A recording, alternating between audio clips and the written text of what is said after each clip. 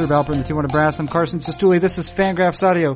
My guest on this Monday edition of Fangraphs Audio is the managing editor of Fangraphs, Dave Cameron, making his usual Monday appearance. If I didn't say that, it's Monday and he's making an appearance. I think we've established that so far. In late November and early December brought a lot of moves from the Major League Baseball. Fewer of those moves have occurred within the last week, and so we have a more relaxed Dave Cameron than we have in recent episodes, and a less ornery one. However, we also have a still sick one, sick with a cold of some sort, and so Dave Cameron's throat is scratchy. One would not be surprised to hear Dave Cameron announce, "Let me clear my throat. Let me clear my throat," just like rapper DJ Kool from the 1996 single of the same name, "Let me clear my throat." He doesn't say that, though. What he does say are some things with regard to, first of all, the Mariners, who have continued to make moves over the last week, including acquisitions both of Logan Morrison and Corey Hart. Some conversations both with regard to Roberto Hernandez, who went to the Philadelphia Phillies. Mike Morse before that, who signed with the San Francisco Giants, and other topics, various and sundry. Stop this introduction now, though, so we can get to that conversation. It is Fangraphs Audio. It does feature managing editor of Fangraphs, Dave Cameron, and it begins right now.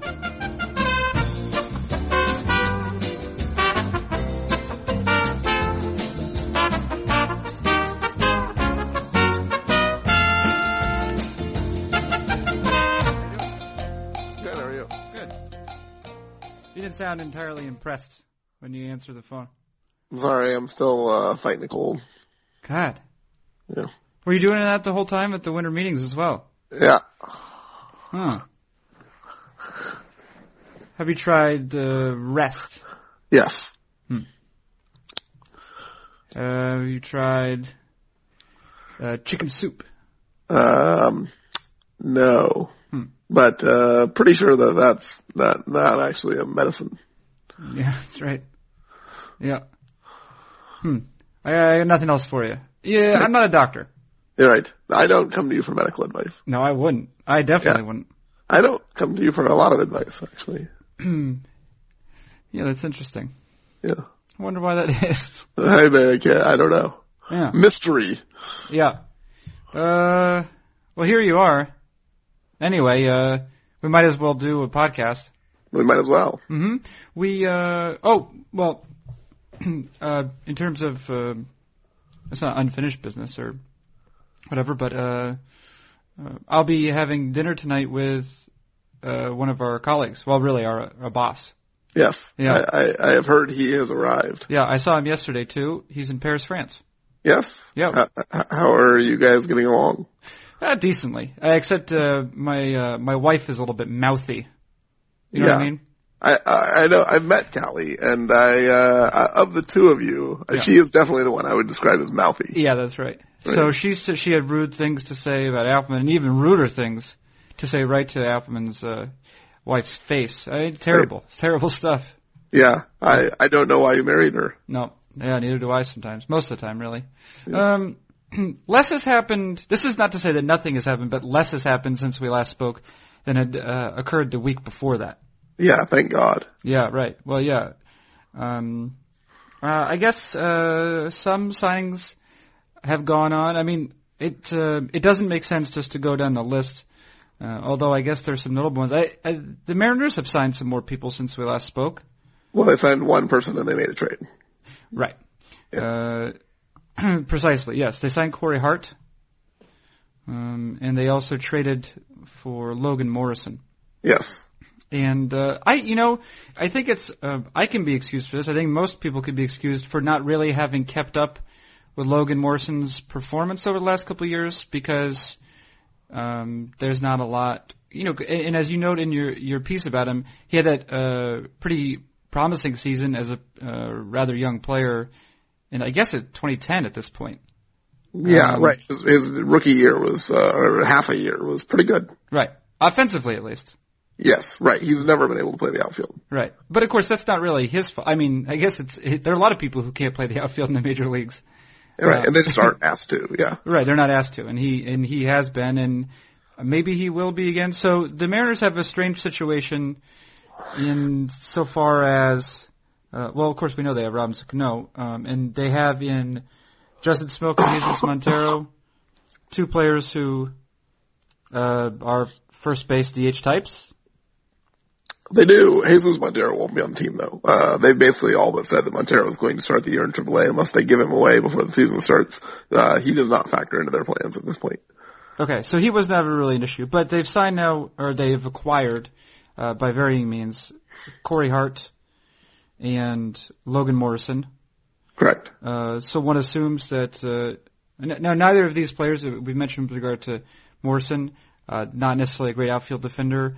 Corey Hart, even before he missed an entire season with a knee problem. Two knee problems. Surgery on both knees. Oh, okay, yeah. So that's all the knees you have, really. Right, yes. Yeah. 100% of the knees were surgerized. Right, and he wasn't necessarily known for his excellent range in the outfield before that.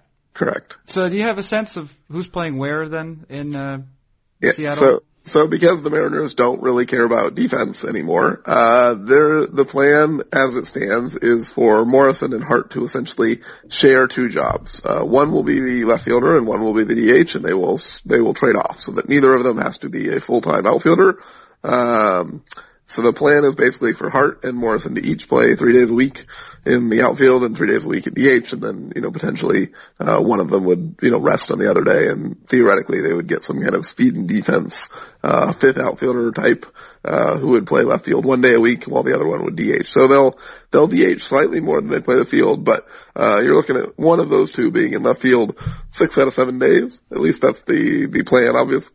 If one of them gets re-injured or injures a new part of their body, you would assume that they would the other one would probably DH and they would replace them with a left fielder. So you would hope that the plan was not for these guys to combine to play 150 games in the outfield, given what the Mariners saw from Michael Morse and Raul Ibanez in the outfield last year. But they have not seemed to learn their lesson in their endless pursuit of bats. They're just trying to stick them places where they probably don't belong. Oh God! Yeah. Well, that sounds painful. Yeah. Yeah, right. I think unfortunately for the Mariners, they look at it and say, "We don't score enough runs. We need to get hitters," and then they figure out where to put them later. Is it true that they don't score? Because they didn't actually. I feel like maybe during the 2013 season, teams like ratio of home runs. Generally speaking, there's going to be a decent ratio of home runs to runs scored for any team, right? It could be a regular correlation, not 100%, but the Mariners, I believe, had the highest percentage of home runs per run scored at some point during the season, if not at the end part. Yeah, they finished the year second in the majors in home runs and 22nd in runs scored. Right, which would suggest that they had problems getting on base, I guess. Yeah, correct. They basically filled their lineup with a bunch of low on-base sluggers.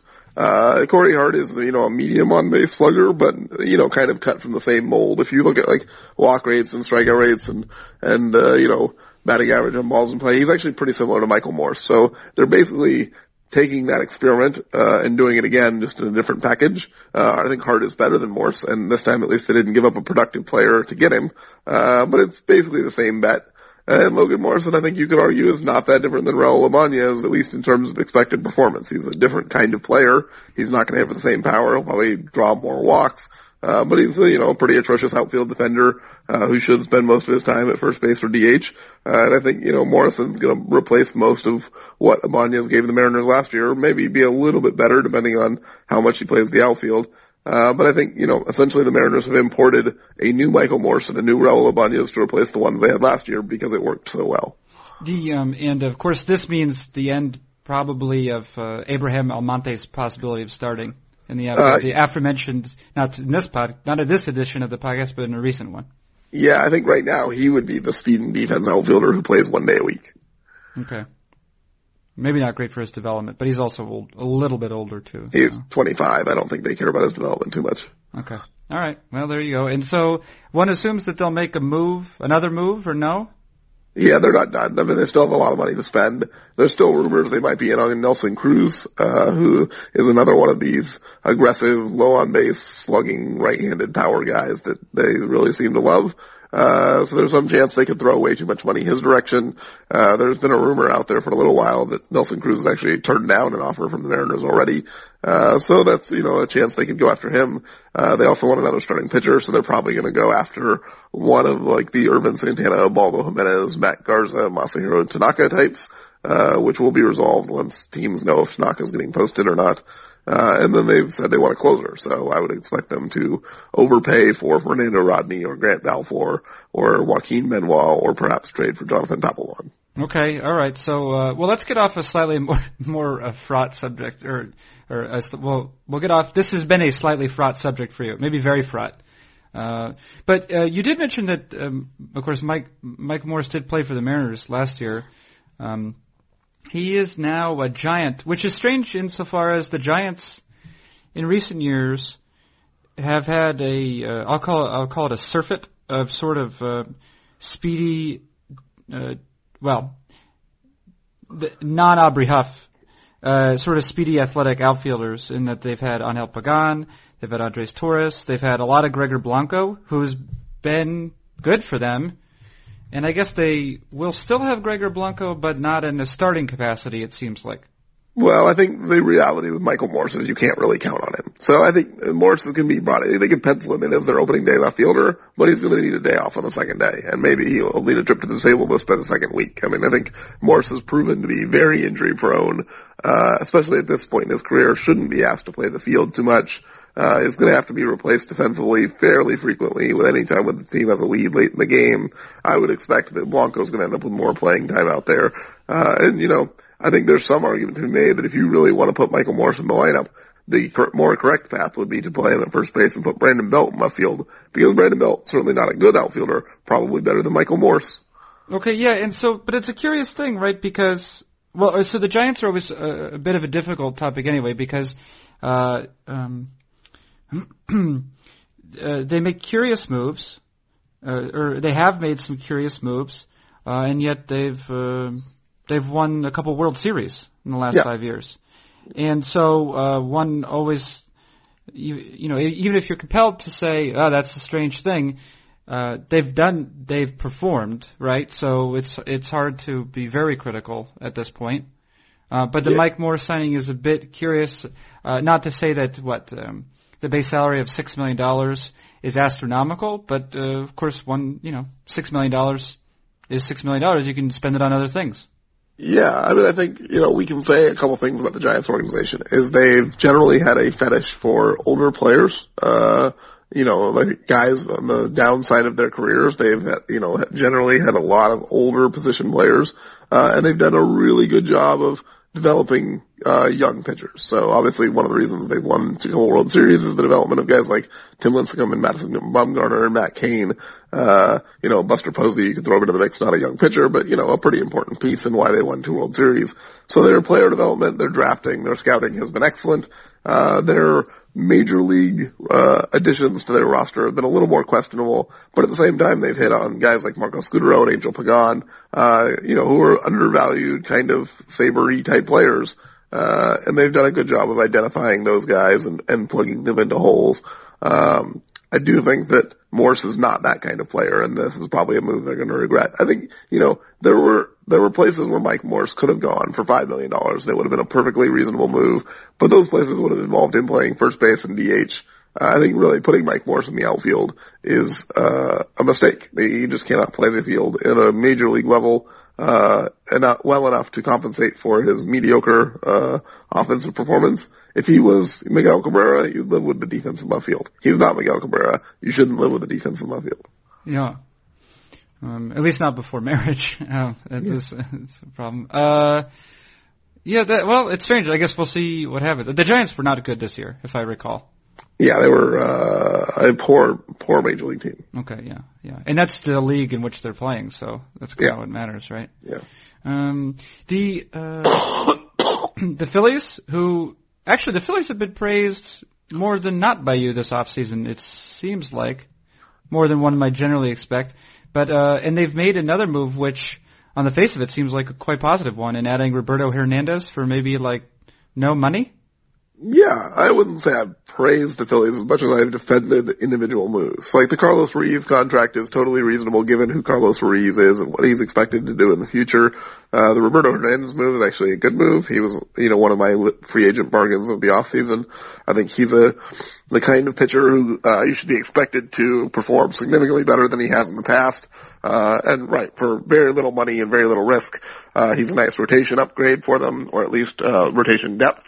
I think moves like this help the Phillies. The problem is they seem to have no clear direction. So while they're signing Marlon Byrd and Carlos Ruiz and making signs that they're going to contend, they're also reportedly putting Cliff Lee and Cole Hamels on the trade block. And if you look at their roster, they project to be one of the worst teams in Major League Baseball. So, I think in isolation, some of their moves make sense. Is there a big picture, plan that seems to, be cohesive with the moves they're making? Not really.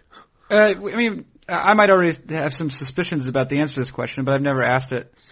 What are the clubs, do you think, that do demonstrate a sort of big picture plan most consistently, and where you look at each of their moves and you say, this is very much the sort of move that this club has made, and from what we can tell will continue to make? I think most clubs are fairly good about making moves that are in a direction that go along with the other moves they're making, right? So usually contenders will make moves to make their team better, and rebuilding clubs will make moves for prospects or for unloading salary and building up their future ability to contend. I think in general, teams are fairly consistent with these kinds of moves. I think there are a few franchises like the Phillies and maybe the Brewers, and I think you can almost throw the Diamondbacks in that mix right now, where you say, they're just making moves just to make moves, or they're trying to make their team better, but there's not really an obvious end goal on how this is going to turn into a championship either now or in the future. And I think, these teams probably all have something in common, and that they're not the most analytically inclined, and they're more just, old school scout type organizations who are trying to say, okay, we'll take this 1 year at a time. We just want, we want to win, and we'll figure it out later. Is there a point, Kevin Towers, we just talked about this with regard to Brian Sabean and the rest of the Giants front office, right, where despite the fact that there have been some curious moves, you mentioned the fact that, their player development, talent evaluators have been pretty good, but there are, despite some curious moves, they've won.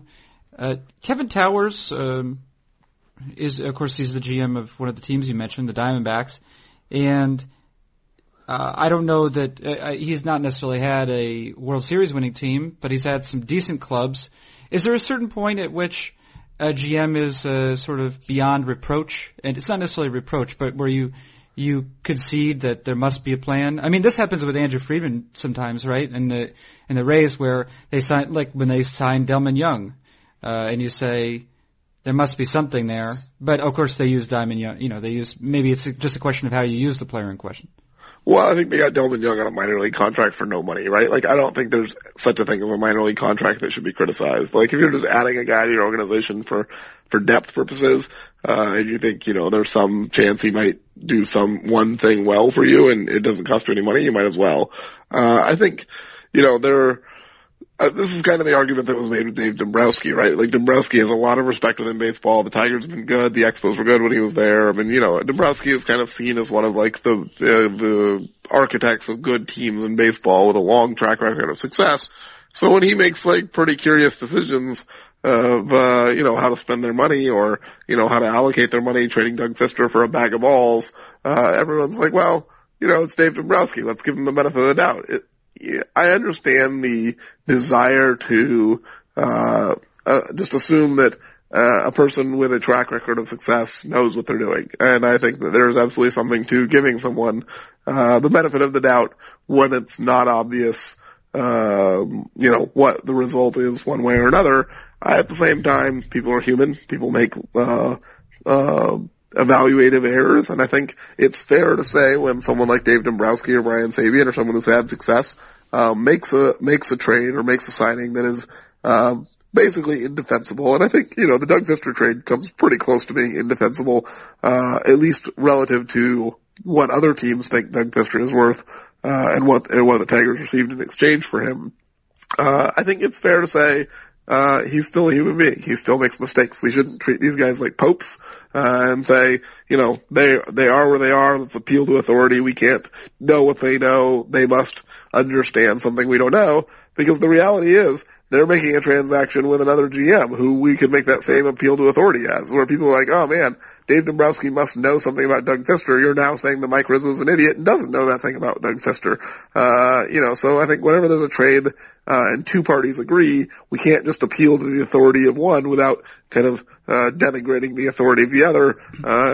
While Dave Dombrowski has probably been more successful than Mike Rizzo, I don't think we should, decide that one authority holds a lot of weight and the other authority holds no weight.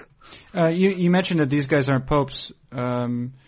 With regard to the popes, do you think the present one would be a good GM? And do you think he would have been, that's Pope Francis, of course, do you think he would have been better than Benedict or John Paul III? Or second, I should say. I have to say that I am not I'm not a Catholic for one, so I don't know I don't know the popes probably as well as some others would.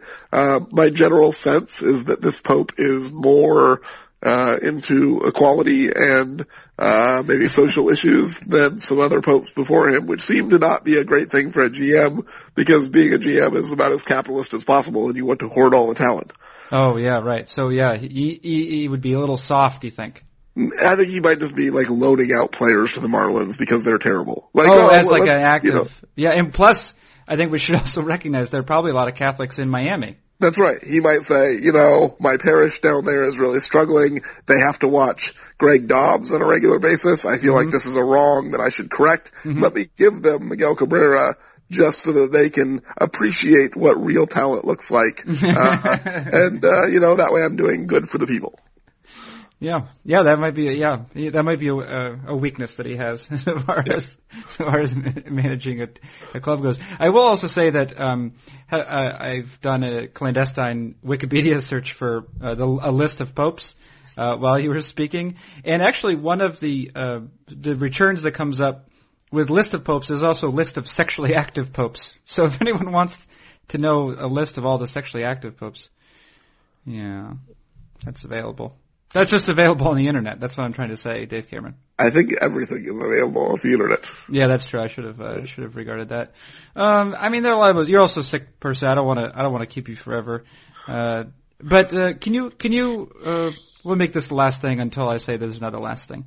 Can you give us a status report really on the Masahiro Tanaka situation? You mentioned that, there's been some change perhaps to the way that the posting system has occurred. Is that affecting the Tanaka situation?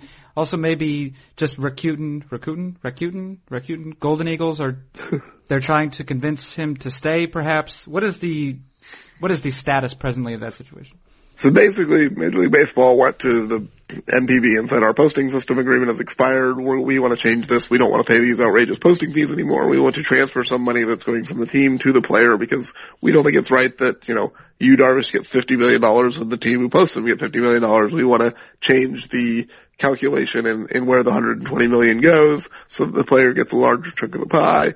The MPB team's obviously not huge fans of this, but didn't really have a lot of a choice. This is kind of a major revenue stream for them. So eventually they agreed to a system that caps the posting fee at $20 million. Teams can ask for a posting fee of less than that, but the most that they can get for any player is $20 million. Because of this, Rakuten, who was the one team who did not vote to approve these changes, they voted against it, has decided that there's not a huge benefit for them posting Tanaka this offseason because they still control his rights through next year as well. So if the posting fee is now, the maximum posting fee they can receive is $20 million, it is probably more valuable to them to hold Tanaka for another year, have Tanaka pitch for them, have him help them win, and then post him next offseason and get $20 million. In previous winters with Darvish and other players, you could make an argument that the posting fee would go down each year, because there's a risk of injury, because of the fact that you're posting them at a younger age. If you're posting a 28-year-old, you might not get as much as a 25-year-old. So there was incentive to post players earlier in their careers and get larger posting fees. Now that the posting fee has been capped, there's no real incentive for Rakuten to post Tanaka this offseason. If they believe he can stay healthy, then they can get their $20 million next offseason. So from their perspective, I think they're in no rush to give up their best player, for no extra gain. I think we can almost look at it like an extra year of team control, right? Like, this is essentially a league minimum season for Rakuten. If you look at the $20 million posting fee as being their reward either this season or next season, why would they give up a free season of his performance when they're going to get the same price either way? So I think the new system encourages teams in Japan to keep their star players as long as possible, and it's one of the reasons why I think the system is stupid. I think Major League Baseball does a lot of things right, but stuff like this they just seem to get wrong on a regular basis. Well, yeah. And now, are there individual teams, do you suppose, that are bummed by the hard ceiling on the 20 on the posting fee? Because I assume that there are teams that are very interested in winning that would love to have Tanaka on their as part of their clubs.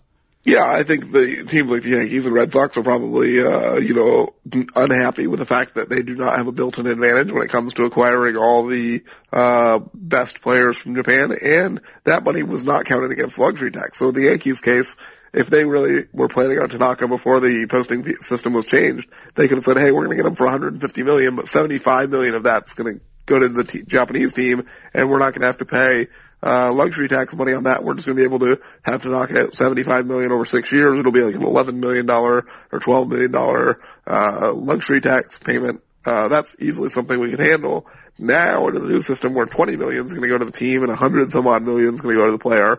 The cost of having him on the books and the tax you have to pay is a lot higher. So baseball has basically spun this as a competitive balance issue. And I think there is something to the fact that, this will at least help teams who don't have $60 million in cash laying around a bit on the top players.